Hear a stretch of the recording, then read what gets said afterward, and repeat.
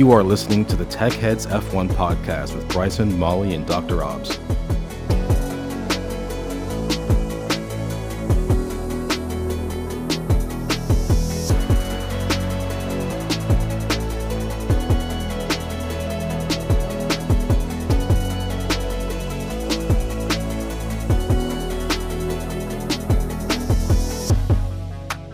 Welcome back to the Tech Heads F1 podcast. I'm your host, Bryson Sullivan, joined as always by my excellent co-hosts, Molly and Dr. Obbs. How are we today, guys?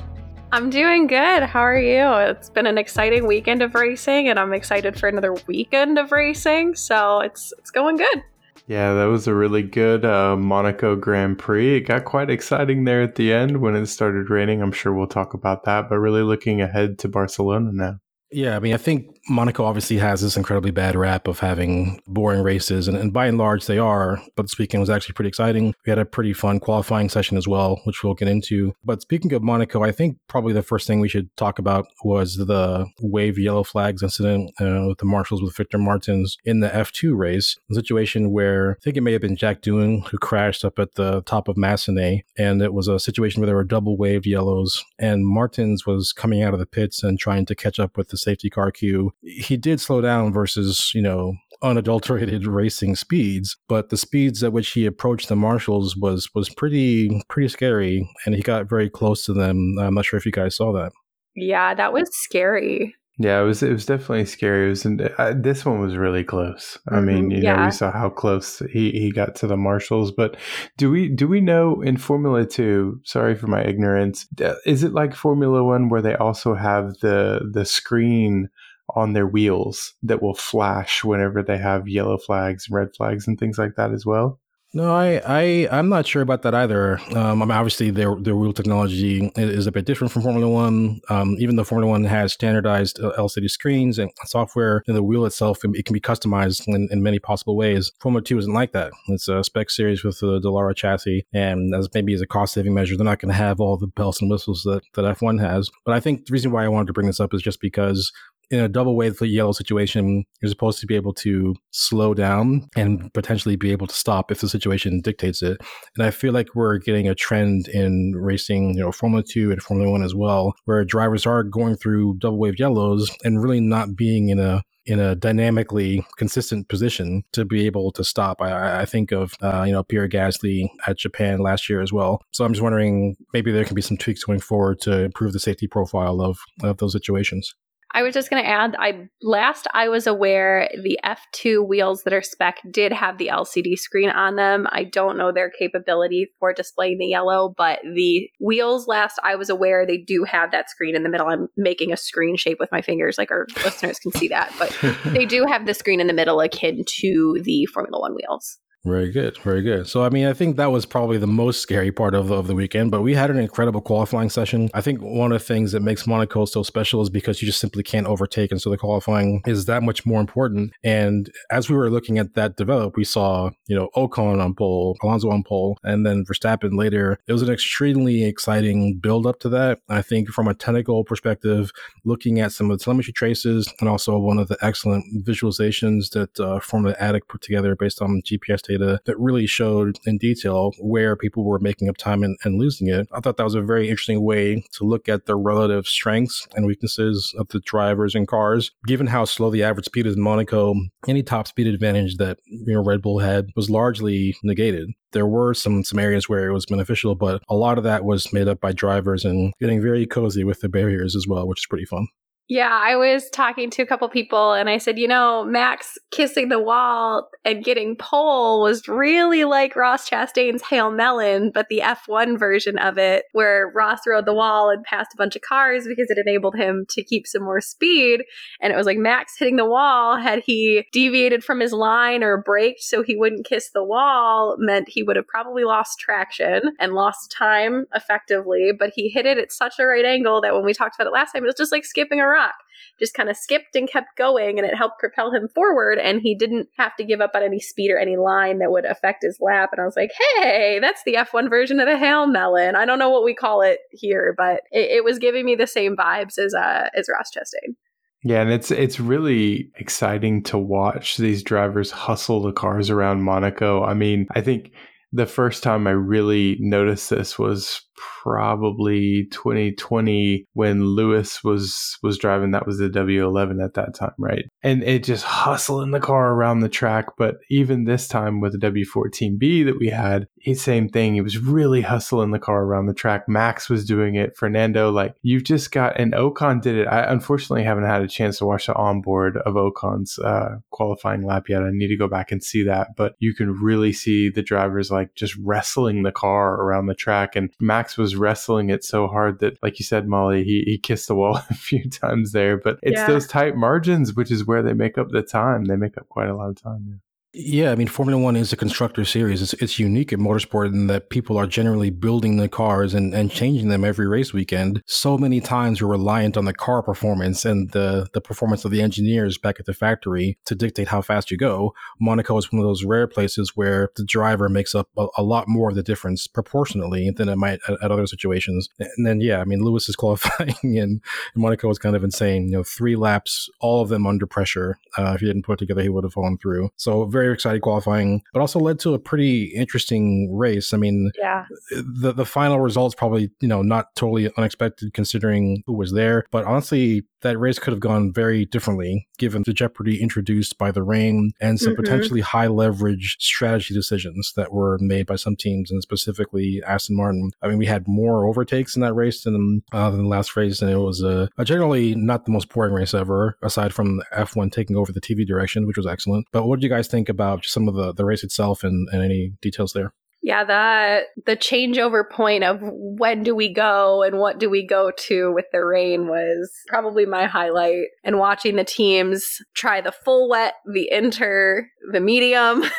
And then also the teams that still strategically chose to follow their plan and pit their car, even though there was impending rain, really stuck out to me too. There were some teams that still chose to pit their car that was on a hard strategy to take their next tire compound 2 to 3 laps before rain was expected, and it was starting to increase in intensity and effectively hurt their car that they chose to do that with, and maybe affected their result, which was kind of surprising. It was like, are we watching the weather, guys? Like, why are we bringing a car down and putting going hard mediums when you could like maybe tough it out for a lap or two to see what's going to happen? But that was kind of like one of the big things that stuck out to me. And then I was also very pleased with the amount of overtakes. It seemed like the rain being the big factor to bring the excitement, there was still a lot going on for Monaco. Yeah, and I think the other thing that made it quite interesting was watching the tires and how long they were able to last, because that was kind of the big thing, is that, Max was able to go as long as he did on his tires, but he went through an intense graining phase. Like when you look at the telemetry, the bottom started to fall out of the mediums, and then it just like came back to life. So,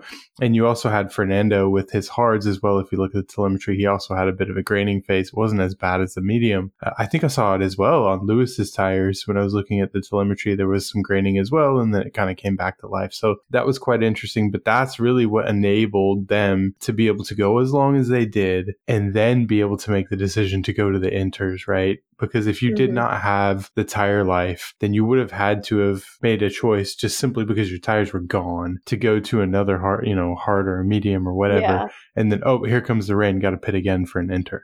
Yeah, it was really interesting because Alpine asked Gasly, how are you doing? We want a box. It's like, we're going to box you. And he goes, no, I'm fine. I'm still on pace. Like my tires feel good. I got through my graining, keep me out. And they called him in 2 laps before the rain and then had to call him back in for inters, which was really interesting. It does remind me a little bit of that slightly comical moment in the Russian GP. I think it was in 2021, where the engineers are coming in talking to Lance Stroll and saying, "Can you stay out on these tires?" And Lance yells back emphatically, "Yes, I can stay out on these dry tires." And literally 2 seconds later, he was at the wall. But no, the driver makes a huge amount of difference, and all credit to Max for being able to hold on to those medium tires for as long as he did. Mm-hmm. I think Bernie Collins did a piece for F1 recently, looking at the actual lap times as the race went on, and actually seeing in a numerical sense where the crossover point was, lap 52, 53, something like that. But being able to hold on that long was incredibly beneficial. Obviously, Aston Martin, going to pit for the hard to slick tires instead of the intermediates kind of let them off the hook to a degree, but Max suddenly earned that win. But I think one of the things things that was surprising about Monaco is that even though it's not a great track for testing upgrades, we did actually see some teams make some pretty significant changes. Mercedes is obviously chief among them, with, finally abandoning the zero pod concept for something more conventional. But we did see a couple of other things up and down the field. Alpine sort of deepened the water slides in their side pods. So it was a bit more like Aston Martin, not quite as extreme as Aston Martin, but it's there. And also we saw that for the first time this season, a team besides Ferrari trying to use the aerodynamic slot gap separators on the front wing. If you guys remember, Mercedes brought this design to the USGP in Austin, where they use the slot gap separators, which are normally there to prevent the elements of the front wing from touching each other at high speed. They used an excessive number of them and shaped them aerodynamically to generate more outwash on the front wing. That was something they never actually raced that season, and they didn't even race it this season, even though it's definitely legal now. Ferrari was the team that actually brought that to the track, and Haas was the first team that we've seen actually trying that as well. Maybe it's not surprising that Haas is trying it and Ferrari tried it. They have some similar ideologies in the philosophy of their car, but those were some of the things that I saw. I don't know if you guys saw any other technical things from Monaco. Yeah, there were the Alpine stuck out to me, and then the slot gap separators. I think there was a slew of things that stuck out, and we'll probably get into those, especially with the Mercedes wide pod and some of the other stuff that we saw with the floors, especially. The one thing, it's like kind of upgrade related, but what did you guys think of the wet tire that didn't need a tire blanket? Speaking of like new things that came to Monaco. Yeah, I think it was Sergio Perez in his final pit stop was the one who put on the wet tires. And I initially thought that he was doing that as a sort of a guinea pig experiment to determine whether or not there's the sufficient track condition to justify that, to see what Max would do. But then I listened to his onboards, and he was the one who was calling for it. He was the one who was like, no, I want wets. This is very, treacherous out here. So I think they seem to do fine. I know Pirelli has a difficult job in general, providing tires for Formula One. And then there's this push to gradually phase out tire warmers, and eventually it will involve the slicks, not having tire warmers as well. But the first stage of that process is introducing these new wet tires, which are supposed to not require tire warmers and also have better water rejection characteristics. Yeah. I didn't hear any complaints about them, and they were actually used on the track as opposed to what's normally the case. So it can't be all bad. So there are really two phases to this fun tech upgrade season in Monaco. One of them was just actually seeing the new W14B, as you mentioned. I know some people will say it's not really a B-spec car because in order to have a B-spec car, you need a new chassis, and they can't change the chassis because of the cost cap and everything else. But we're calling it a W14B. Yeah, this is as close you can get to a B-spec without a rehomologation. So there were so many changes, and obviously the changes have to work within the constraints of the mechanical hard points of the existing car. They changed some of the things under the hood as far as the cooling configuration. I mean, the main points obviously were the wider side pod that wasn't really like any other car specifically. It had certainly inspirations from other teams, maybe Alpine and Aston Martin to a degree, but didn't have anywhere near the type of undercut that some other side pods had. It wasn't as wide as a Ferrari. And so it seems like iteration 0 or perhaps iteration 1 of a new development direction that at a minimum wasn't a step backwards. That was the one fear that kept people from ditching the zero pod design last season and over the winter, was that if they totally changed their concept, they would take a step backwards, which is entirely possible. They managed to avoid that. So at a minimum, it gives them a good base to work with. But the side pod design was interesting, but also probably one of the more exciting things was the change in the front suspension. Mercedes has been dealing with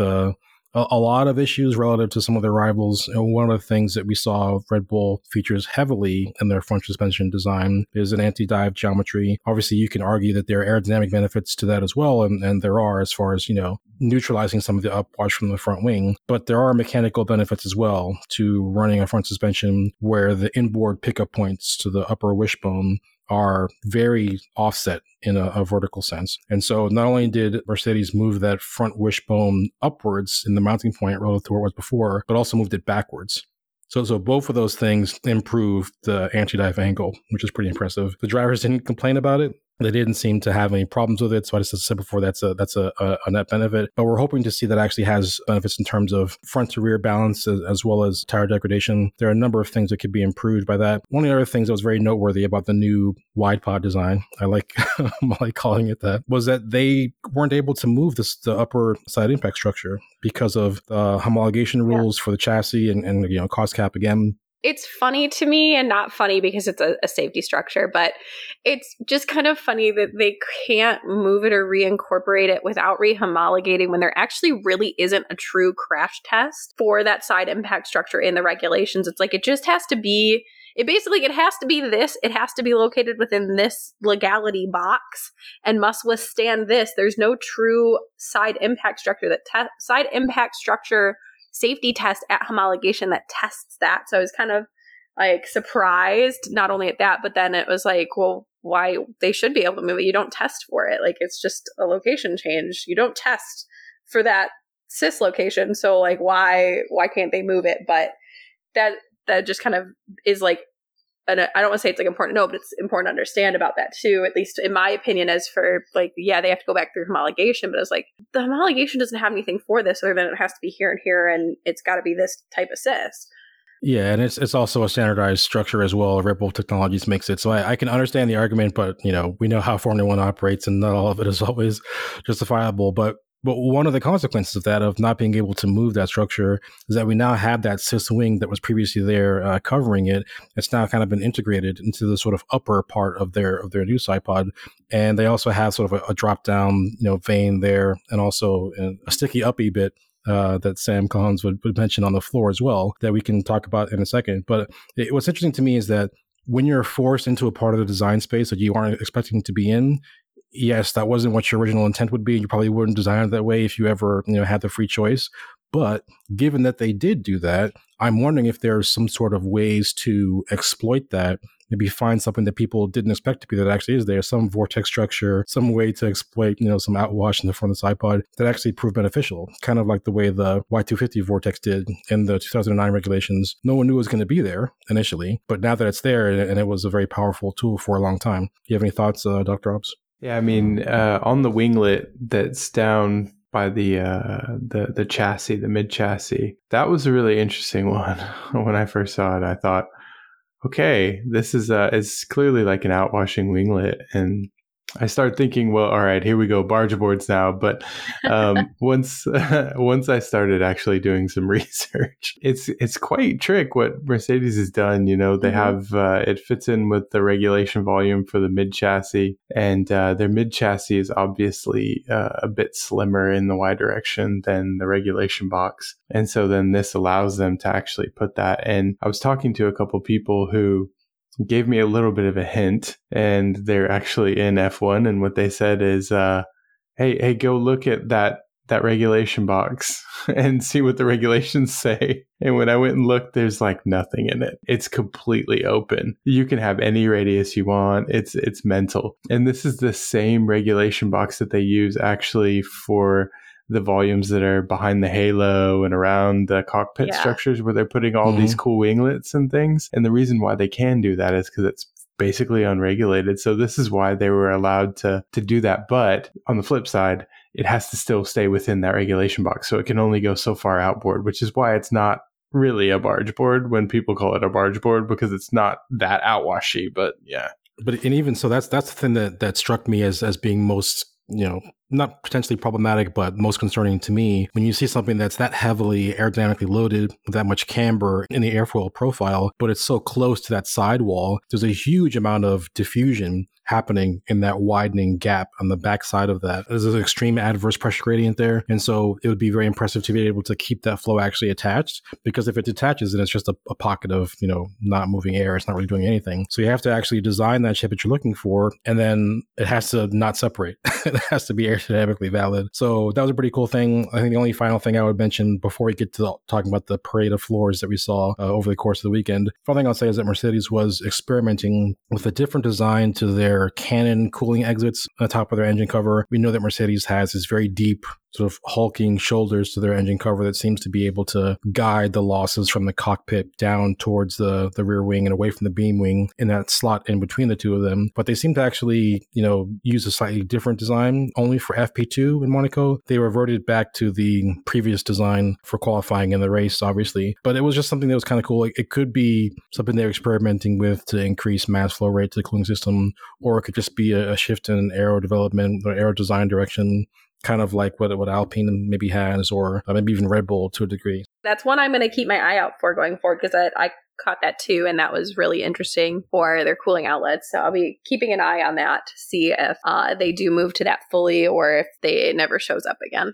Well, we'll definitely keep an eye on it. So I think, obviously, we know how Monaco is. We know that given the lack of grip on the surface and given the perpetual potential for crashing into the arm core barriers, which are never far away, there's a very high likelihood that at some point in the weekend, you're going to crash into the wall. And one of the things that we love about Monaco, and especially the Monaco Marshals, by and large, they don't care about your floor being secret. They will take your car and hoist it 80 feet into the air if it means they can get it out of the way in the appropriate amount of time. And I checked, I think, over the course of the weekend, out of the top, 4 teams, I think every single driver hit the barriers enough to cause damage, except for maybe Max, but he hit Portier in the race. So it didn't damage the car, but he did hit it.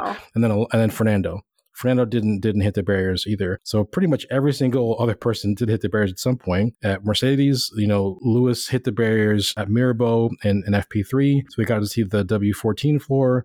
Then, before that, Carlos Sainz crashed the swimming pool. And so we saw the Ferrari floor. And then Sergio Perez, just had a crash at the worst possible time in the weekend, Q1 in qualifying. Just, you could not imagine a worse mistake to make in that situation. I'm sure he'll tell you exactly the same thing, and he's very upset about it as well. But his crash at that point also gave us a chance to look at the RP19 floor. And there was just a lot of discussions about that, a lot of discussions around the complexity and the aero development of each of the teams. We know that Red Bull has one of the most powerful floors, if not the most powerful floor on the entire grid. I have my own thoughts about some of the things that we saw, but I want to give you other guys a chance to say what you saw.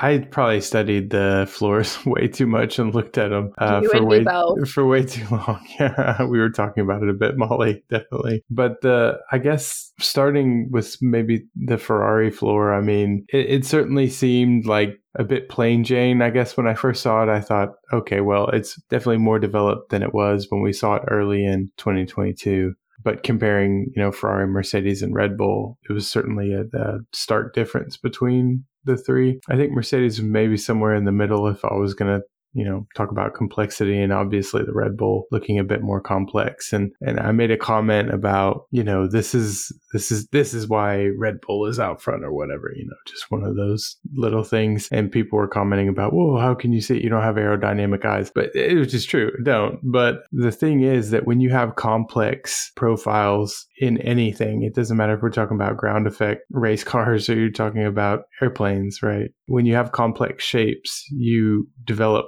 complex flow fields. And complexity in flow fields is only something you do if you really understand how those flow fields are interacting, because they become very three-dimensional. And that tells me that you have a good understanding of what's going on. So I think that's the main thing that sort of stuck out to me, was that it looked like Red Bull has a bit of a really good understanding of what's going on with the flow field within their floor. Yeah.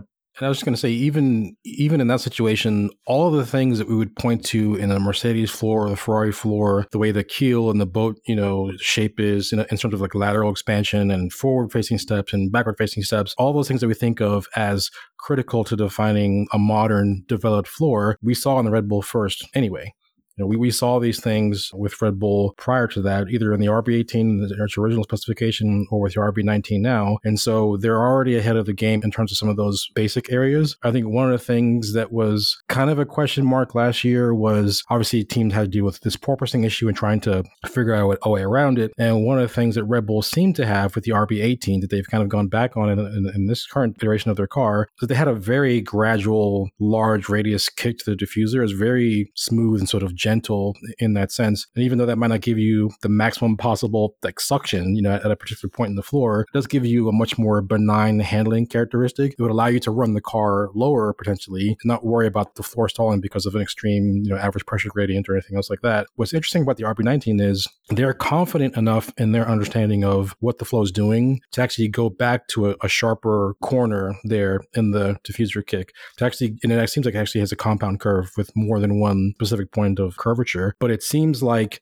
it's one of those situations where you're kind of pushing the limit of what you can get away with the floor performance. But if you understand it well enough to actually do that, you can get the performance that the other people are chasing that you have and they don't have. So it did suggest to me a high degree of confidence in what Red Bull is doing with their philosophy. But also, as you said, Dr. Robbs, the complex shapes they don't guarantee performance. I can come up with a complex shape tomorrow with no specific justification that might look cool, but the point is there's actually reasons behind it in controlling the flow structures. One of the things that I thought was kind of cool about the Red Bull floor specifically is that there are vertical height variations in the roof of the floor that are operating in conjunction with lateral changes in the cross-sectional area as well. So at a point where maybe the keel and the sidewall of the Venturi tunnel kind of come closer together laterally, you'll also see the roof coming down a little bit as well in conjunction with that. So it really gave an indication of, as you said, a three-dimensional mentality to describing how the floor works.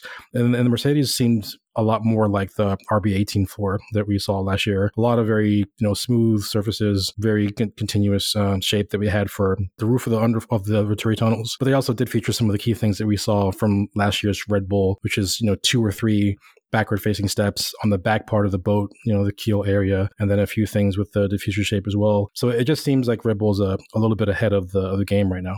You said something that triggered my mind, and it's that last year, first time we saw the RB18 floor, I think was in Monaco, right? When Perez binned it in qualifying. And even that floor, when you go back and look at it, the roof does have this sort of curvature to it. So the curvature that we see in the RB19 compared to the curvature that we see in the RB18 is different, but they're still the same philosophy of having a curved roof, basically. This is also one of the reasons why when during the course of the year they were talking about raising the diffuser throat, there was some speculation that this might not affect Red Bull as much as it would other teams because Red Bull already had a curved higher diffuser throat than some of the other teams because of this. And I guess while we're on the topic, I put out a theory out there about the Red Bull floor and these kind of semi-elliptical, or not semi-elliptical, but semicircular curvatures and profiles that you have in the roof of the floor and how it's very close to the wall of the boat. So the center section of the floor. And in this section, my theory is essentially that you're basically housing the fence vortices in this gully. So it's almost like the opposite of what Mercedes is doing with the vortices that are coming off of their halo and their cockpit. They are housing vortices, but they're housing like bad vortices that they want to send and turbulence they want to send other places. Gullies and channels are used to house things. We know that. That's not a new aerodynamic principle. So if there is a gully in the floor, what is the main structure in the floor that you would want to house? The fence vortices. So I don't think it's a big step to assume that potentially that's what they're doing. But when I started doing a little bit more research into why they might start doing that, we know that these vortices that are in the floor are inherently unstable. And one of the biggest issues that aerodynamicists have is to maintain the integrity and the health of those vortices as it travels the length of the floor. It may not go fully all the way to the diffuser, but the further you can go with it, the more downforce you can get, essentially. And when they burst and blow up, it actually robs you of volume in your floor as well. So it's very negative. And one way to support those vortices is actually to house them, because you support them with basically the pressure gradients that they're experiencing. So you get way less of this kind of like axial deceleration because you're channeling and funneling the vortex, which is one of the ways that a vortex dissipates is when it suddenly sort of axially kind of slows down. And the other one is when they grow in diameter, then they start to lose their shape in the circulation and they become very lossy as well and they dissipate. So another way to do that is to support them with a curvature, like more boundary. And so that's what I think they're doing. I could be totally off. I ran it past a couple of people that are in F1 that would know, and they didn't laugh me out of the chat. So I think I'm onto something. Maybe a couple of them actually went quiet, which tells me that I am onto something. So let's see. No, but I mean, that makes total sense. I mean, the reason why vortices are so beneficial is that when they are spinning and they're tightly packed, to have really low pressure in them, like very, very low pressure. That's exactly what you're trying to generate under the floor is suction to suck the car to the ground. And not only that, but they have entrainment properties as well that can be beneficial to when you use them. But yeah, vortex bursting is a really cool phenomenon. It's something that everyone seems to have struggled with, developing the F-18 fighter aircraft back in the day for the United States. They had a beautiful leading edge vortex generators to help augment the lift of the wing, provided fantastic, stall performance, but they had vortex bursting problems precisely like the type you're describing. And there's so much buffeting and turbulence that was introduced when that happened. It was actually causing structural problems with the vertical stabilizers. They had to add these additional vortex generators to be able to strengthen them. So since in F1, you're not allowed to have sticky downy bits that might augment the vortices and might actually, keep them combined and add energy to them, the next best thing is to contain them, is to give them places to not necessarily attach to in some, vague sense, but to give them some structure to maintain their integrity for a longer period. So it wouldn't surprise me at all if some variant of that explanation is perfectly consistent. And as I said before, the guide vanes at the inlet of the floor are critical to being able to set up these vortices and bring them downstream. We know that Red Bull's designs for that are more complex than some of any other ones. They use the maximum extent possible of angling the bottom edge of the floor away from the Z-axis of the car, sort of curling under on the bottom edge. Seems to be able to create an even stronger vortex. There's a limit to how far you can push that. I think one of our F1 references said is about 25 degrees is what you can get away with in regulations. The bottom line is there's a high degree of development in Red Bull's floor, and I'm sure all the other teams are poring over glorious high definition images of the bottom of the car, and they're employing complex photogrammetry algorithms to back out what that geometry would look like. Now, to be clear, they can't make their own shape based on photogrammetry, reverse engineering the exact shape of the Red Bull floor, but at a minimum, they can at least understand the shape and see what it's trying to do. And it's one of the things I love about Aero is that seemingly imperceptible small changes in shape can have a big impact on what the flow actually does downstream. So I'm very excited about looking to that. We will talk about Spain in a little bit because, the Spanish Grand Prix is actually the most traditional place for applying big upgrades. But overall, we were just having a great weekend, seeing this parade of cars crashing into the walls and being able to rely on the F1 tech community to not only provide images of what these cars look like, but to give meaningful and sober analysis as to what they might be doing. Those are the main things that I saw on the Red Bull and Mercedes. As I said before, Mercedes might be the middle of the pack, I would say, in terms of the complexity of their floor, but it's definitely an improvement of what they had very, very early on last season. Just very plain and simple. I think Ferrari is doing their own work. They have their own progress as far as what's going to be coming in the future. They have their own floor and their own bodywork coming in Spain, which we'll talk about. But overall, yeah, it was a very cool intermediate jumping off point for some of the tech developments of the season. And I am looking forward to Spain. So I had a couple observations about floors, but before I make them, I'm going to do my obligatory, just because one team has it doesn't mean you can have it too, copy paste reminder, because I see a lot of people making the comments about as teams try to reverse engineer the Red Bull floor, at least understand what they're doing. Well, now we're just going to have a bunch of RB19 floors. And in theory, you could think that would work, but at the end of the day, it's all about your full package of your car and how everything works together, like you were saying. And just because I have the same floor as you and I have copy and pasted that feature onto my car from a fast car doesn't mean it's going to work for me, because there are enough systematic differences between packaging, between my wheelbase, between my chassis, between the other components of my aerodynamics, my suspension, how the system behaves as a whole, that when I slap that copy paste piece in there, it may not function the same as the team who has it has, because you cannot copy and paste their exact system without breaking a few regulations and probably getting really big trouble along the way. So it's one of those things where I see a lot of people saying that we'll just copy the Red Bull floor now, we're going to be fast. I'm like, it doesn't work that way. But I like how you think.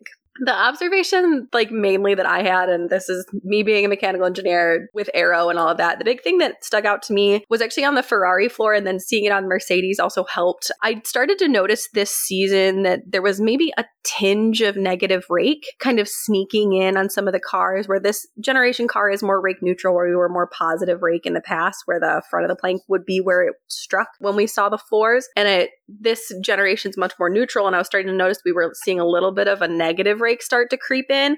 I think seeing Ferraris and Mercedes plank wear, where we were seeing the strikes, I think confirms that to me, at least personally, that we are seeing maybe this trend of negative rake in their setup on a plank side to try and enable getting those critical features low, since the function of your ground effect and the performance of your diffuser and all of that good stuff is a function of ride height. They're going to want to try and cater that as low as possible. And to go negative rake, you would do a lower ride height in the rear. So you'd be trying to get the rear of the car close to the ground. And so that's bottoming out, that's striking your plank and all of that good stuff. So that was really the one thing that stuck out to me.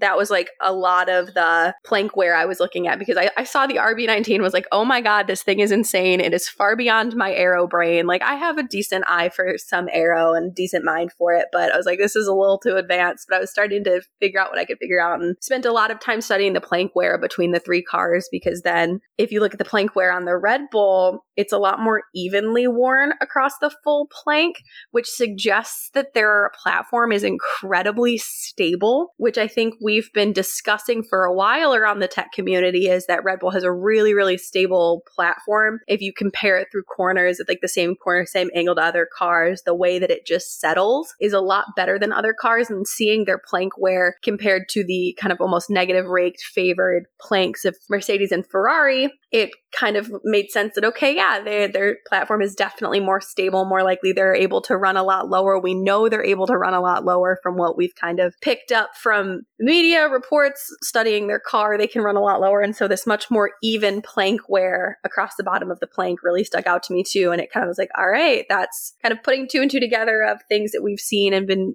talking about and studying from photos or telemetry in the tech community. We were able to kind of quantify that and qualitatively understand that a little bit more with seeing their floor.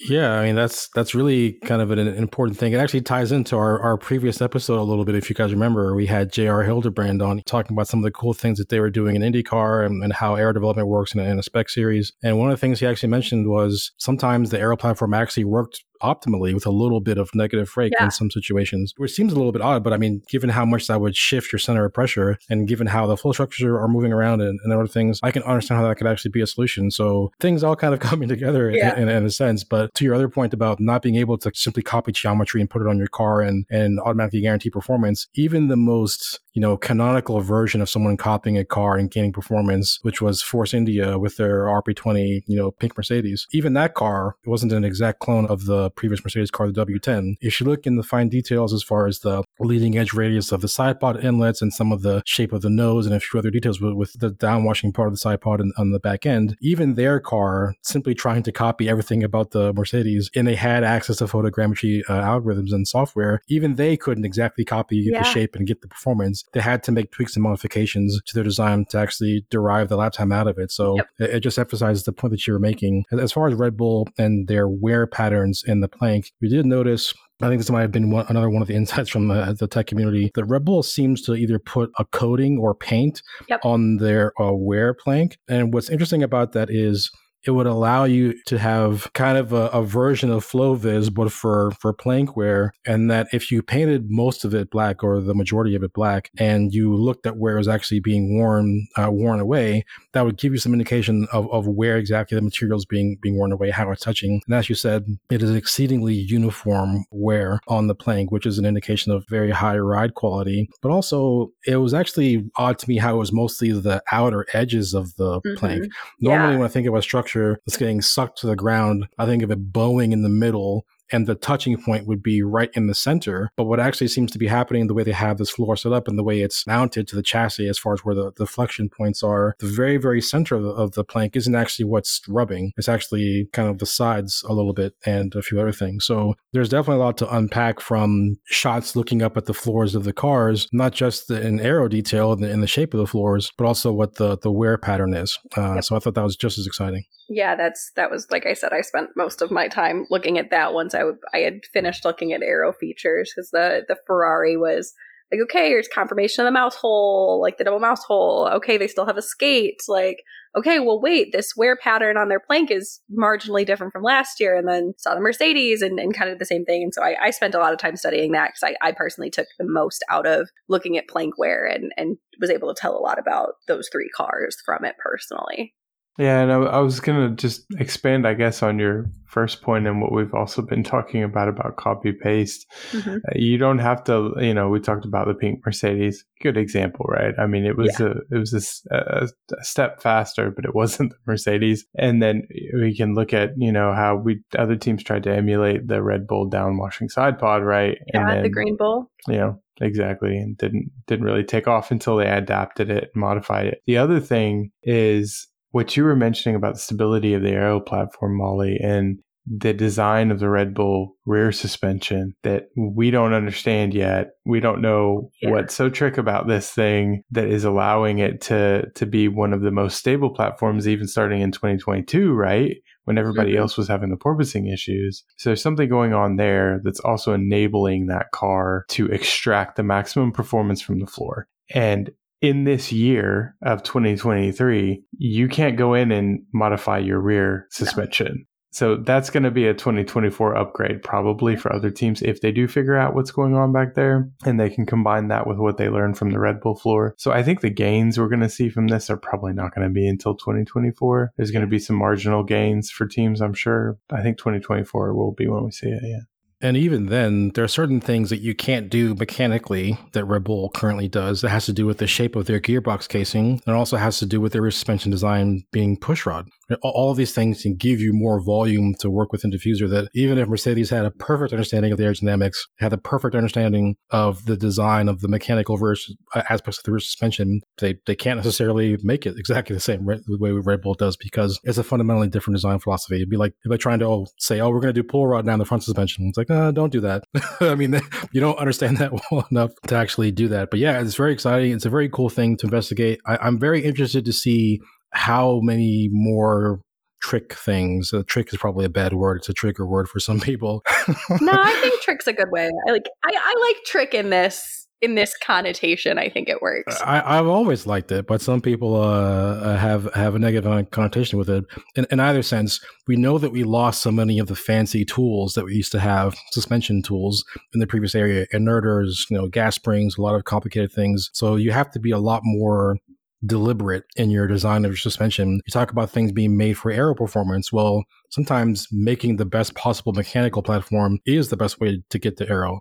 I think one of the things that we really should eventually get into is how the ride height and the compliance of the cars actually is different between them because they have fundamentally different designs. As I said before, I'm very excited about learning about these things. And one thing I do want to mention is that if those who have access to F1 TV, F1 TV Pro, they have fantastic, tech demos. Albert Fabrega was one of the people who does analysis for F1. He had a very excellent scale model of the Ferrari side pod, showing how the flow looks like going around the outside and the exterior. But one thing he mentioned that was very important is that we still don't know for sure if Ferrari has this S duct that we were talking about in the beginning of the season. We know that there's an inlet under the front of the side pod and a smaller one that in principle you would use to extract some of the boundary layer out of a sort of a sensitive region, and maybe you would eject that over the top of the car with some of the cooling flow, move it to a more desirable place. But we still don't know for sure what that internal geometry is. We don't know for sure if Ferrari even has an S duct. Mm-hmm. We see an inlet, we see an outlet. We're trying to figure out what the connection is between the two based on what the potential flow paths would be. So that was just something that we should also keep an eye on. As we said, we're just about to get into the Spanish GP weekend. Again, it's the first true traditional circuit that the teams will be going to the season. Previously, we've had street tracks or new tracks. Spain is one of those tracks where you have tons and tons of data. Teams have run thousands and thousands of laps around that circuit. But we do actually have a change for this year.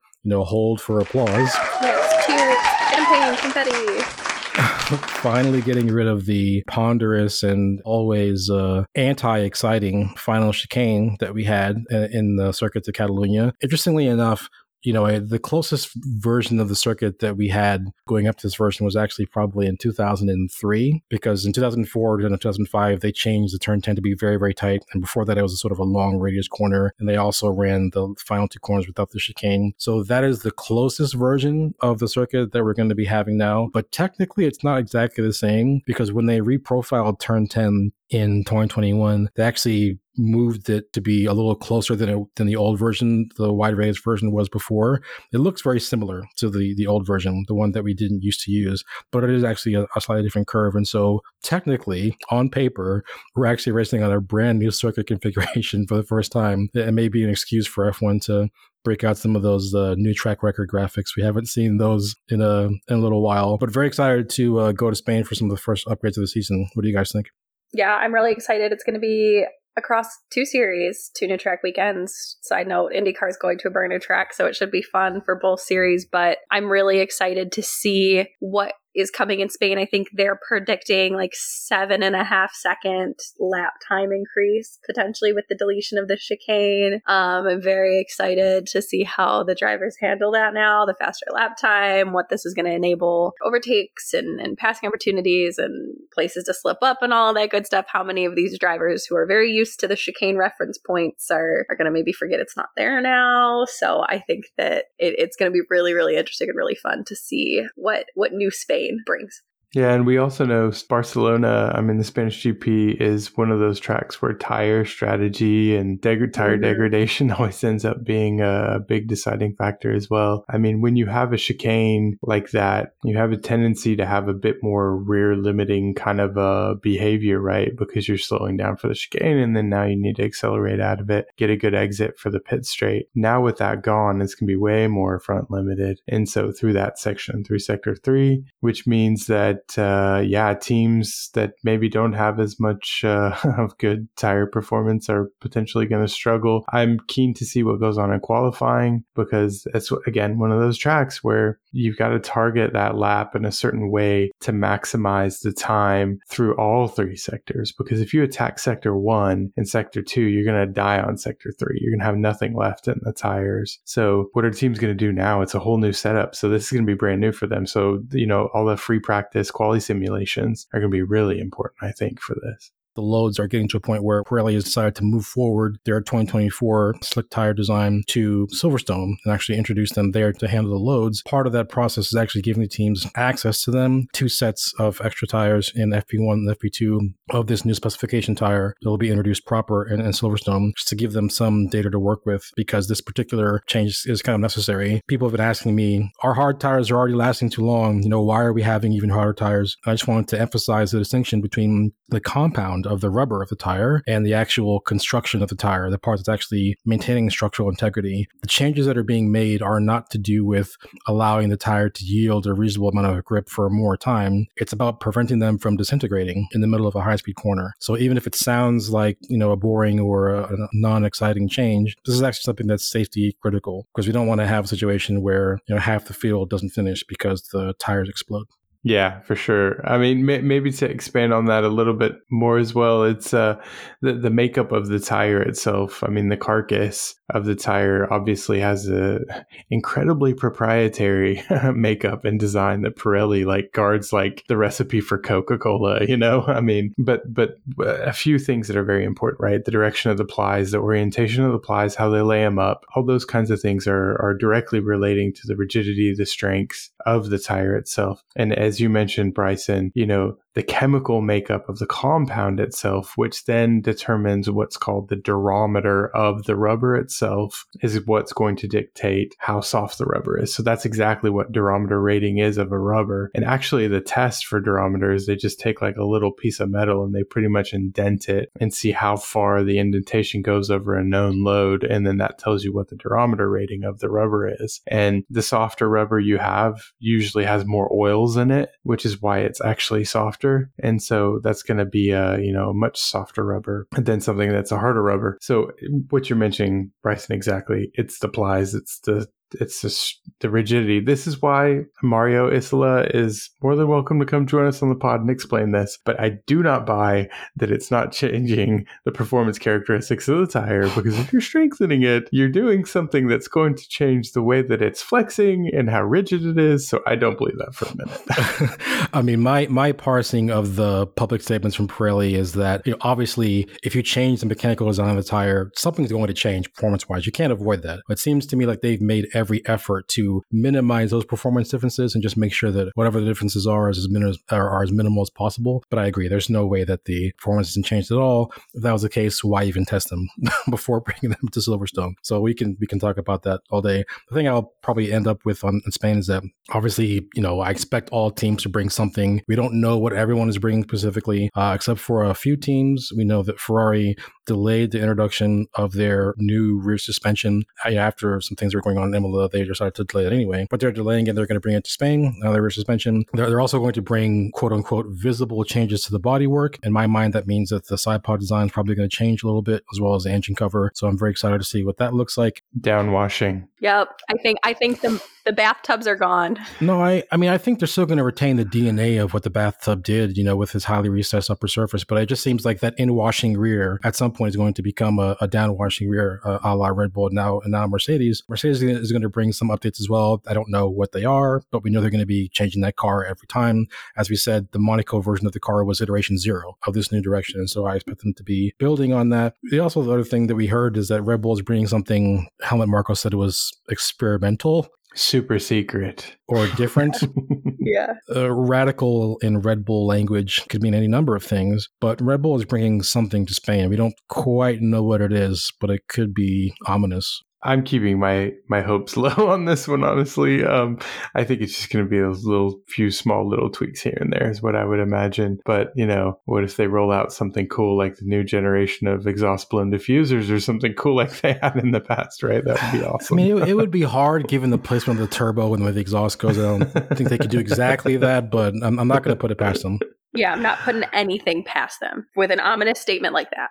There were some listener questions that we're going to eventually get into, but before we do that, I do want to talk about what happened with the Indy 500 recently. Obviously, there are a lot of former Formula 1 drivers and former F2 drivers in IndyCar currently, and the Indy 500 is an amazing, iconic race. It was even part of the Formula 1 calendar. But what's the thing about Indy is that it's high speed all the time, and there are no such things as small crashes. Obviously, there were several incidents on this year's Indy 500. The most alarming of them was an incident between Kirkwood and Rosenquist, where a collision happened at high speed and a strange angle, and the left rear corner of Kirkwood's car was completely liberated from the car.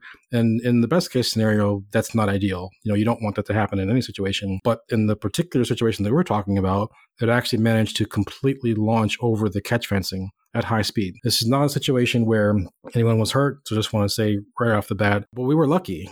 From an engineering side and from a motorsport safety side, you need to act and behave as if that resulted in a horrific tragedy, because it was sheer luck that it didn't. It was sheer luck that it didn't. And so the word that we're getting from IndyCar is that it wasn't the wheel tethers themselves that failed in this incident.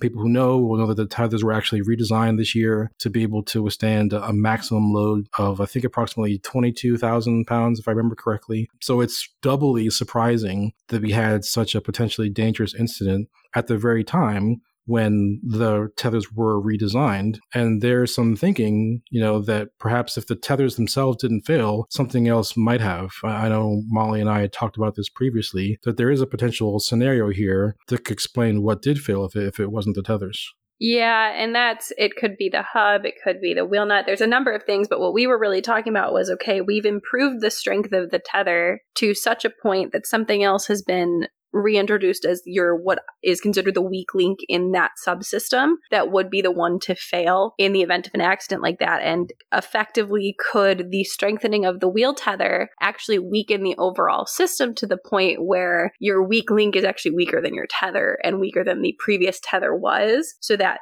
was the resultant failure rather than your tether, which you obviously don't want your tether to fail anyway. You want the system to fail and then the tether to stay on. So there's a few things in that system that could fail, but it's that balance of, am I improving the system as a whole, or did I improve it and now I've accidentally shot myself in the foot and I've kind of found the butt of another problem by fixing one, I've caused another kind of thing. And IndyCar, we can keep talking about this, but IndyCar is very, very proactive about this stuff. So I am going to be keeping my ears open and my eyes open to see what comes of this and what they wind up saying, and if there are any fixes that come from this as they understand this crash and what happened. Yeah, I mean, the reason why things have improved so much is just because every single time there is a serious accident, time is taken to understand what happened and why, and then changes are made as well. And again, we're speculating. We don't know exactly what happened. It could have been a failure of some other point of the car. It could even be an assembly issue or a manufacturing issue in putting the car together. We don't know quite yet, but we have a high degree of confidence that whatever the issue actually was, it will be investigated and the sport will become safer as a result of that. Yeah, the sport does pretty extensive postmortems on things, and they impounded that, and I believe the car, to go ahead and study all of that, and they'll take that all back and study it and then release it. You would take the car, wouldn't you? Yep. Yeah, they would take everything. If you have indentations and you have tire marks, you can get the angle of the wheel when it hit the car, and you can, maybe if you look at how far back it went, you can reverse engineer what impact forces were.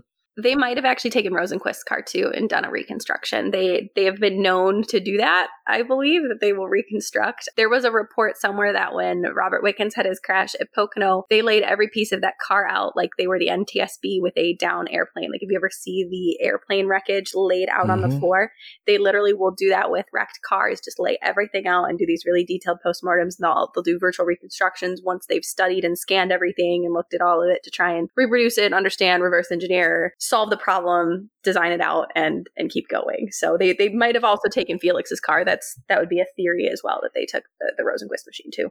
Early on in my career, I'd spent some time doing failure investigations, and you use something called a scanning electron microscope to look at SEMS, to look at failed surfaces, and based off of the characteristics of the surface, you can tell if it's a ductile failure, if it's a brittle failure, or shear. Yeah, or shear. You can tell if there was a crack, an initiation, propagation point. So yeah, for sure, they take all the failed components and they look at them very closely to basically pull all the pieces together. And before I forget, I do want to wish a speedy recovery to friend of the podcast, Steph Wilson, who was in a slightly, unfortunate incident with calf and leg earlier in the weekend or the previous weekend. That just shows how dangerous these things can be. The safety systems that we designed to improve driver safety are incredible. They're fantastic. They're ingenious, actually, but they're not foolproof. They improve your chances of avoiding an injury, but they're not 100%. So anytime someone can walk away from an incident or recover from an injury, we're very happy about that. And I just wanted to take a second to wish Steph well. Yeah. There was a situation with IndyCars finishing where there was an incident, with only a couple laps to go. They were having the cars go through in caution, but then they decided to red flag the race with only 2 laps left, which is not necessarily ideal. There were some debates on whether or not IndyCar could do this if it was breaking any rules to avoid having an extra warm-up lap, but it seemed to be the case based on some of Molly's research that they were allowed to do that, and they do have the right to take every effort to restart the race and finish it under green flag conditions. There are some weird comparisons to Abu Dhabi 2021 in F1, but it just doesn't seem like those are appropriate.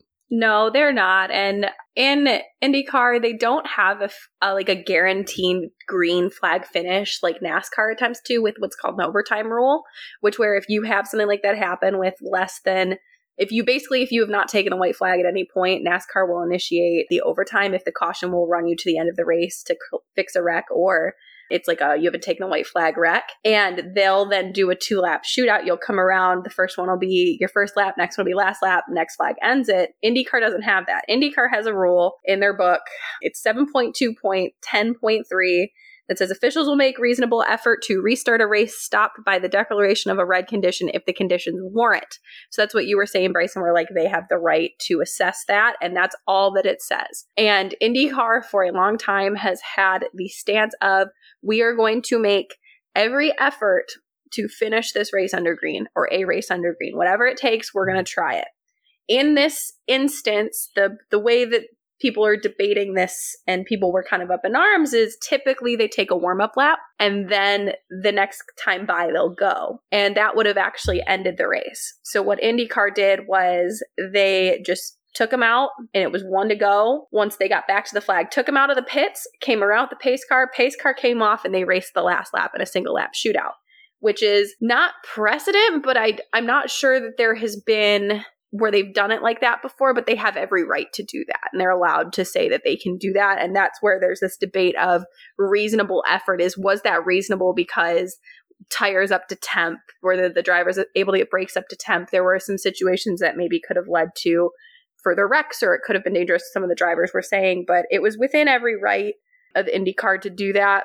to try and restart the race and do that as well. And there's plenty of precedent of them trying to restart a race and ended under green throughout the time of them having this stance. So it kind of falls under that. And there was I think the comparison to Abu Dhabi is unjust given that rule. And you can, I agree that the debating of reasonability and the subjectiveness of that is valid, but I think that's what it fell under. And I appreciate IndyCar trying to end the race under green. We got a phenomenal single lap shootout to the end. Joseph Newgarden won. Yay. And I was really excited about that. But I think that it was justified to try it. And I think they were damned if they do and damned if they don't, honestly, because you've just ended the Indy 500 under caution. And then obviously there's going to be hurt feelings if you run it and you're done. You run it and go, So I think that they made the best possible decision for the race. And given the long time stance, it would have been a large pivot from where the series had been kind of positioned for a while. I think there's ample, textual justification for what they did as opposed to what Michael Bassi did, in which case there are rules explicitly for when the safety car can come in and how many cars can unlap and all other things. He just violated completely. So the comparisons there don't really seem apt. We do have a couple of listener questions we can kind of round out with. There are quite a few of those. I'll just start with the first one is from Rep B. Jackson. He asks, is there a piece of technology out there, besides Doppler radar, that could help teams during races better strategize around pitting or not pitting when rain is forecasted? And, I'm sure you guys have thoughts on this as well, but right away, one of the first things I remember in Formula One when I first got into the sport, which is too long ago, was that this is an incredibly advanced, technologically mature sport, has some of the greatest engineers in the world. And sometimes the best way to get the information you want is either sticking your hand out in the pit lane or just paying someone to go off the track a couple of miles in the appropriate direction and tell you via the radio whether it's raining or not. There are, of course, complex technologies and weather systems that are used to evaluate, what's going to happen and when. But given how changeable the conditions can be and given how much time you can lose on the wrong tire if it rains, sometimes the best you can do is just make a decision based on the information that you have. So, the first thing I would say is, pay someone to go out to a part of the track where you think the rain's going to come from. But even that has limitations as to how effective it could actually be. Yeah, that's where having a spotter in other series comes in handy, because they're positioned either high above the track in a certain location, or if you're at a road course, you have 3 or 4 spotters in multiple locations, and spotters can help you with that, which would be like somebody paid to hang out at a spot at track. And I'm sitting over here, I'm chanting, I'm like, pit row, like a strategy AI software that somehow is integrated with weather models and can do predictive strategy calls that way. We talked about Pit Row on episode 8 for anybody who doesn't know what I'm talking about, which is an AI strategy caller that is used in NASCAR. It uses machine learning, but I think that aside from doing something really advanced with like weather trends, whereas like a good example of Monaco, I could plug into my machine and teach it that the rain always comes from this direction in Monaco. What's the likelihood given today's forecast and everything? And it could turn around and say, well, with the weather trend, I'm going to modulate I'm going to run the model and it'll tell me that I need to pit on lap 54 for inters. It'll predict. And aside from something very sophisticated with AI and machine learning and teaching it, aside from that, I don't know what else you could do.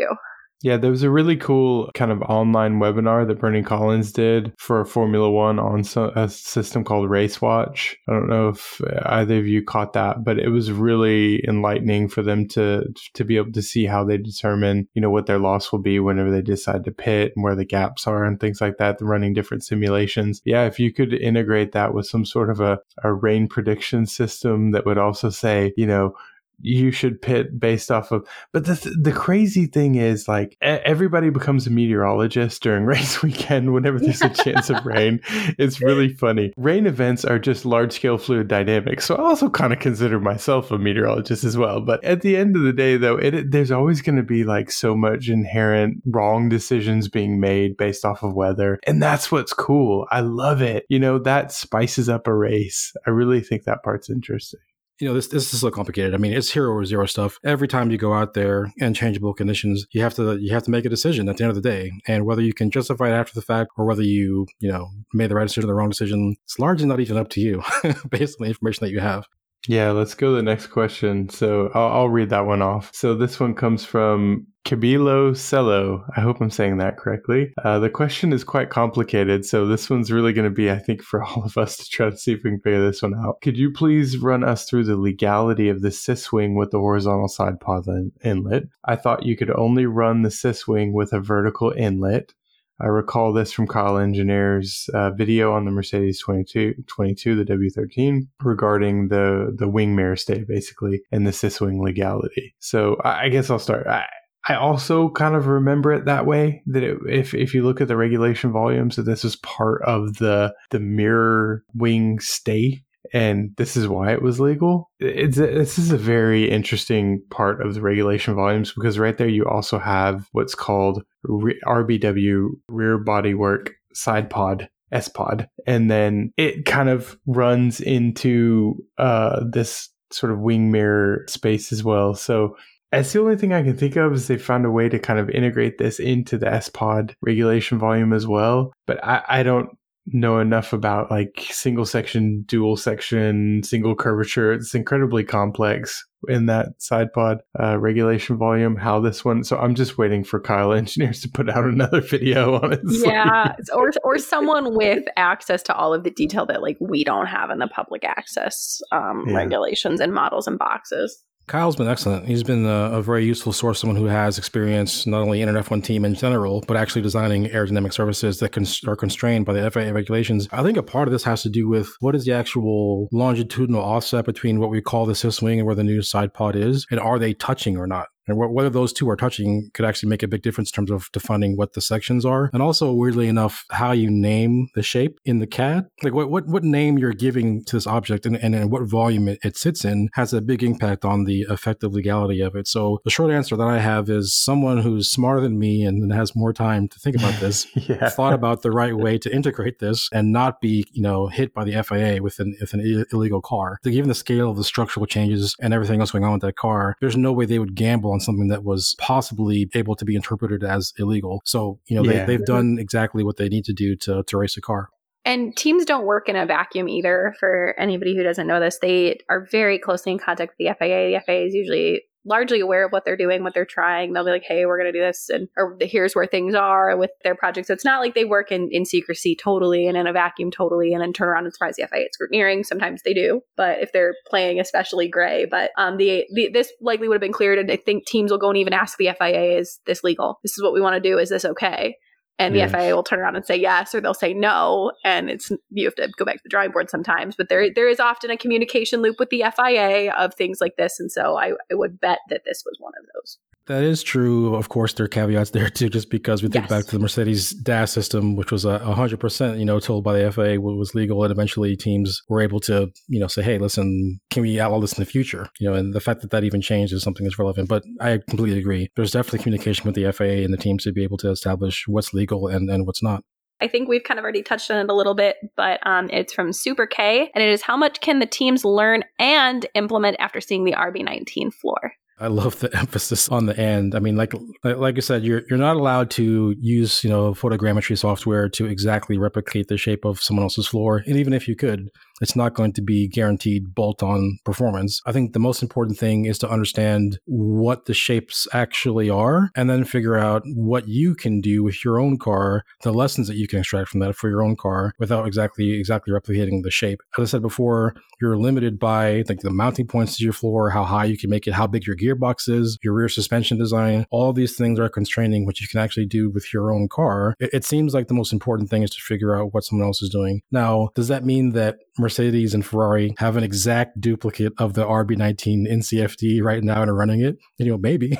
They probably have something close. I mean, if amateur people in the F1 tech community can come up with their own 2022 cars, it wouldn't surprise me if professional teams have their own version of someone else's car that they're trying to simulate the performance of. But at the same time, the question is, what can you put on your own car? And importantly, how quickly can you do it? People don't realize that these floors are not like 5 or 6 pieces that are put together. They're largely like one big piece, a massive bit of carbon that has, instrumentation and other things in it as well. But it's not something where you can just replace the back end of it and put someone else's on. I was going to say, but it's actually more complicated than that, because when you talk to the teams, they're not even working. They're working in sections of the floor. So you've got a team that's actually dedicated to forward floor. You've got a team that's dedicated to mid floor, rear floor, to wing, to edge wing. They're all working separately, and they actually only bring their models together once they compile everything and run the full CFD. So they're actually working with the flow profiles, the interface flow profiles, as input and exit boundary conditions, and they're working in a vacuum. They are working in a vacuum for their section, but they do bring it together later. So that's actually something I learned when I was talking to a few people that were connected to one of the teams. And the other thing recently that I was told is that I know of 2 teams that have 8K photos of the RB19 that have been studying them for at least a day. I know that, full day, but it's probably way more than that. Weirdly enough, the only cars who we didn't see the floor of was the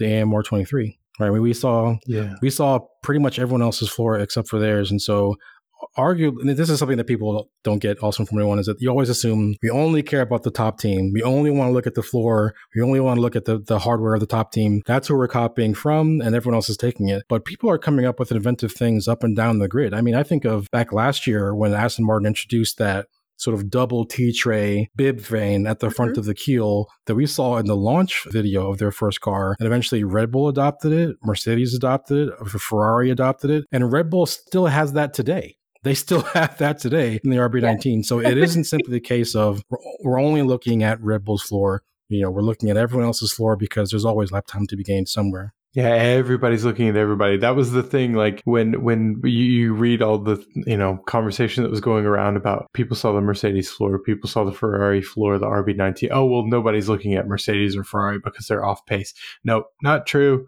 Everybody's looking at everybody's floors. The Alpine floor was lifted up in Baku. We saw that. Actually, they're cooking something, because when you look at that floor, it's not basic either. Yeah. So there's stuff going on there as well. Yep. Yeah, it seems like Alpine is very confident in the quality of their upgrades. I mean, we know, Laurent Rossi was in the news for saying some incendiary things about his team recently, but the team is delivering some impressive results, and they seem to believe that their Monaco form wasn't necessarily a one-off. I think they're going to be competitive in Spain as well, so I'm very much looking forward to seeing that. I think our next question is from Ethan Cadden, and he asked a very interesting question, actually, which is that, do you think the new generation cars will ever get as fast as the old generation fastest cars, which is, year 2020, and if so, or if they can't get that kind of performance, how close can they get? I actually would answer this question in the affirmative, that eventually it will be possible to develop cars that are just as fast as the 2020 cars. And even though the cars are heavier, and even though they're perhaps slightly bigger, and even though we shifted away from the mechanically optimal 13-inch wheels with large sidewall tires to these 18-inch wheels with significantly stiffer sidewall tires, even though all those things are working against them, the trump card of the current cars actually is the new floors, the ground effect floors, the three-dimensionality of them. We've mentioned several times on this podcast that generating downforce from the floor is more efficient than generating with a big rear wing and other things. And given that the three-dimensionality of the floor allows you to have a much lower minimum pressure, much more suction onto the floor than you could get previously with the flat bottom floors, it suggests to me that the ultimate downforce potential is actually there. And remember, what matters for performance isn't just raw downforce in terms of the numbers of it, but how efficient is it? How much drag are you creating for producing that downforce? If you can reduce the drag and improve the air efficiency, you can get a better lap time. On top of the fact that raw downforce is also relevant to how much mass the car has. So if you have a very heavy car with a lot of downforce, it's not really going to do you a ton of good. So if you can reduce the weight of the cars in the future while keeping the same amount of downforce, which is something everyone wants anyway, if we can get that weight limit down, that'll bump the performance ceiling up even higher. So I suspect that we will eventually create cars that are faster than the 2020 cars. Again, they'll be pegged back through regulation changes, so the sidewalls or the floor, just so that Pirelli doesn't go insane. Pirelli is trying to design tires that are physically possible and don't cost $30 million per tire. So I imagine there will be some soft limits. I mean, we've said before, you give engineers free rein, they will build a car that a human being cannot drive. So there needs to be some restriction there. But I do think that the upper limit of performance that we will eventually see in the current generation cars, and again, later in 2026, will actually surpass what we saw in 2020.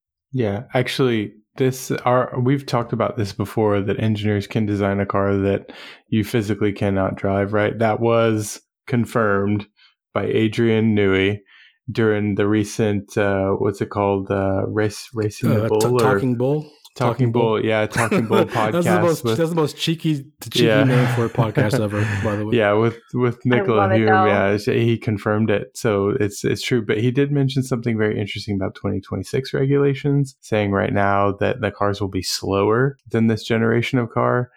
I don't know where that's coming from, if he's privy to any sort of discussions around the we haven't seen anything around the aerodynamic portion of the 2026 regulations, but possible there's some conversations going on with the teams about some things they're thinking about doing, which would be really interesting. So we might take a step backwards again before we take another step forward. So we've got the last question here, which comes from Here Is a Thought, which is, I love that name.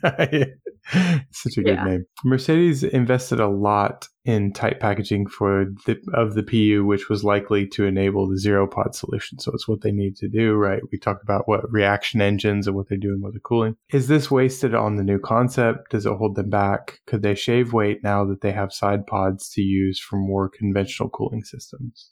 The short answer is yes.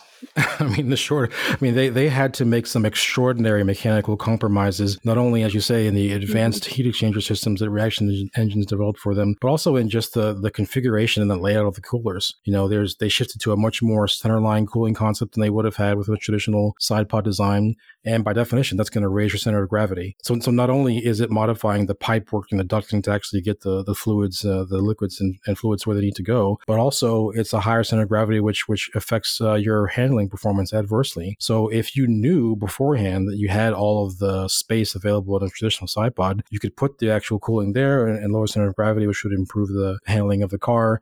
I do know that one of the reasons why Mercedes took so long to make that big upgrade to this W14B that we're talking about is because there were changes to the mechanical internals of the car to be able to actually create those side pods. It wasn't just a question of, where are the hard points for mounting the bodywork and the panels. They literally changed around the radiator configurations into a much more traditional setup. So it's a big change. I do feel like they've gotten a lot of that back. The biggest thing that I would take away from Mercedes changes this year is, yes, they're trying to make as fast a car as they can this year and fight for whatever results they can. But the truth is, what they're doing is positioning themselves for a fight in 2024.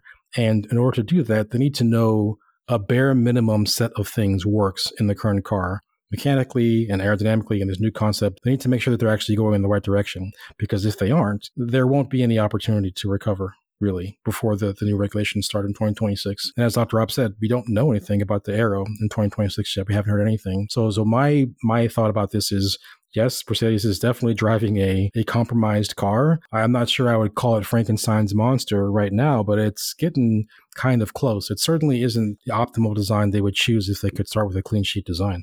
I was going to agree with you, Bryson. I think we've talked about the cis wing, right? Whether or not they find some gains from that, as you mentioned before, I would expect that probably it goes away, but there's a few other things as well that I think is holding them back a little bit in the design of this car. If you ask me, I think this year is a really great setup year for 2024. Honestly, they're going to learn a lot about this design, this concept. They're going to be able to refine it, develop it further, and get to a place to where they're starting 2024 on a very strong foundation. And if there's one thing that we saw with the RB18 to the RB19, it's that you don't have to drastically change things in between seasons to go faster, right? You can find ways to be better with the concept and the design you have. So if this truly is the baseline that Mercedes settles on, and they don't go backwards, but they go forwards, then I think it can make a strong push in 2024. Yeah, and I was just going to throw out that they've obviously made some changes and they've had some learnings, but it's just to kind of remind everybody we're in a freeze for power units, and there are certain things that Mercedes will not be allowed to touch without a reasonable, I don't want to say reasonable reason, but reasonable reason and reliability or safety that the FIA would have to approve to make upgrades within certain areas of their power unit. So the changes that they did make were areas that they were allowed to touch and adjust. They are likely studying not only what they're learning from the car, but what could they maybe improve for 2024? Could they try to ask for something if it is a frozen component, or from what is available to them that isn't included in what's called the power unit homologation? It's like a whole table that says if it's frozen or not in the regulations. Are there anything in those like not included in the freeze that they could also continue to get gains and improvements out of for going forward to have a fight in 2024? So that's one too that they probably are and still looking at what they could get. Yeah, I mean, I'll be really interested to see what Ferrari does. I mean, depending on what you're reading about what people are predicting for the future, right? I think Aston Martin's in a really strong position because their team is obviously very strong. They've taken an incredibly big step this year, but I feel like they understand their car pretty well also because they're pretty darn consistent from race to race, which tells me they know how to set it up. They know how to run it. It's kind on the tires. And from everything I'm reading in, various reports and articles and stories, they feel like that they have quite a bit more development to go. So what they do in this year also, and Fernando talked about it after the race in Monaco, really putting a lot of emphasis on, well, this is a great year and everything is just kind of icing on the cake for 2024.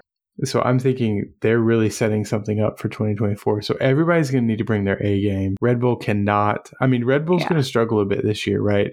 The aerodynamic restrictions that they have are going to impact them later on in the year. At some point, they're going to have to decide where they should focus to 2024 and stop developing 2023. So all these other teams are going to make this big, strong push, and they can't be starting on the wrong foot. Ferrari's got to find something, whether that begins this weekend in Barcelona or not. They've got to find something. Aston is in a strong place. We talked about Alpine having a strong foundation, seems to be developing and growing.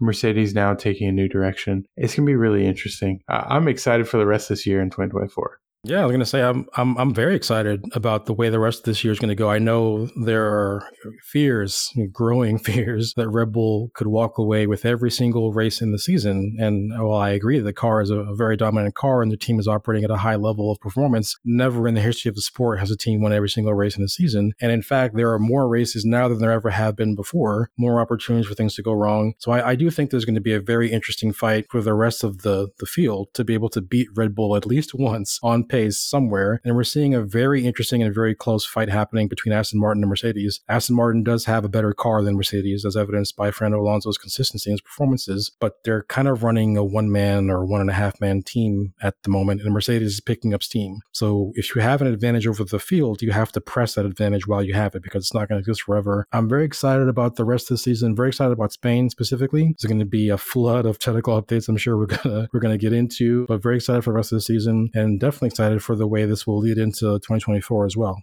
I'm also looking forward to seeing not only what the kickoff of upgrade seasons bringing in Barcelona, but what this will mean for the trajectory for the rest of the season, because I think that this and Silverstone are two of the big ones for upgrades and tech, and where we'll start to see teams' true form as their pipelines start to fill in with their developments. So I'm really excited, and I can't wait to see what the season holds. Yeah, absolutely. Totally echo what you're saying there, Bryson and Molly. It's going to be an exciting race, if anything, to see how the track changes, affect the race as a whole, but also, in light of all the tech upgrades and tech changes that we're going to see, how does this shuffle things in the order a bit? And what does this do to maybe give, like we said, a team like Ferrari, maybe possibly a new direction? Definitely we got the Mercedes with a new direction. And what will the second half of the season look like? Remember, we're going to have a reset of the wind tunnel and CFD allocations, at the end of June. Right. So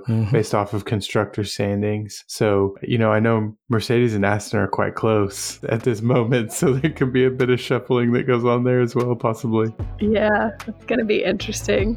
Yeah, we're definitely going to be covering that as time goes on. Thanks everyone for joining us and listening to the podcast. Make sure you subscribe to the podcast on Spotify and Apple Podcasts, as well as follow us on Twitter and Instagram. We do post things there occasionally, some tech bits and some fun tech bites. That'll do it from us, and we'll see you guys next time.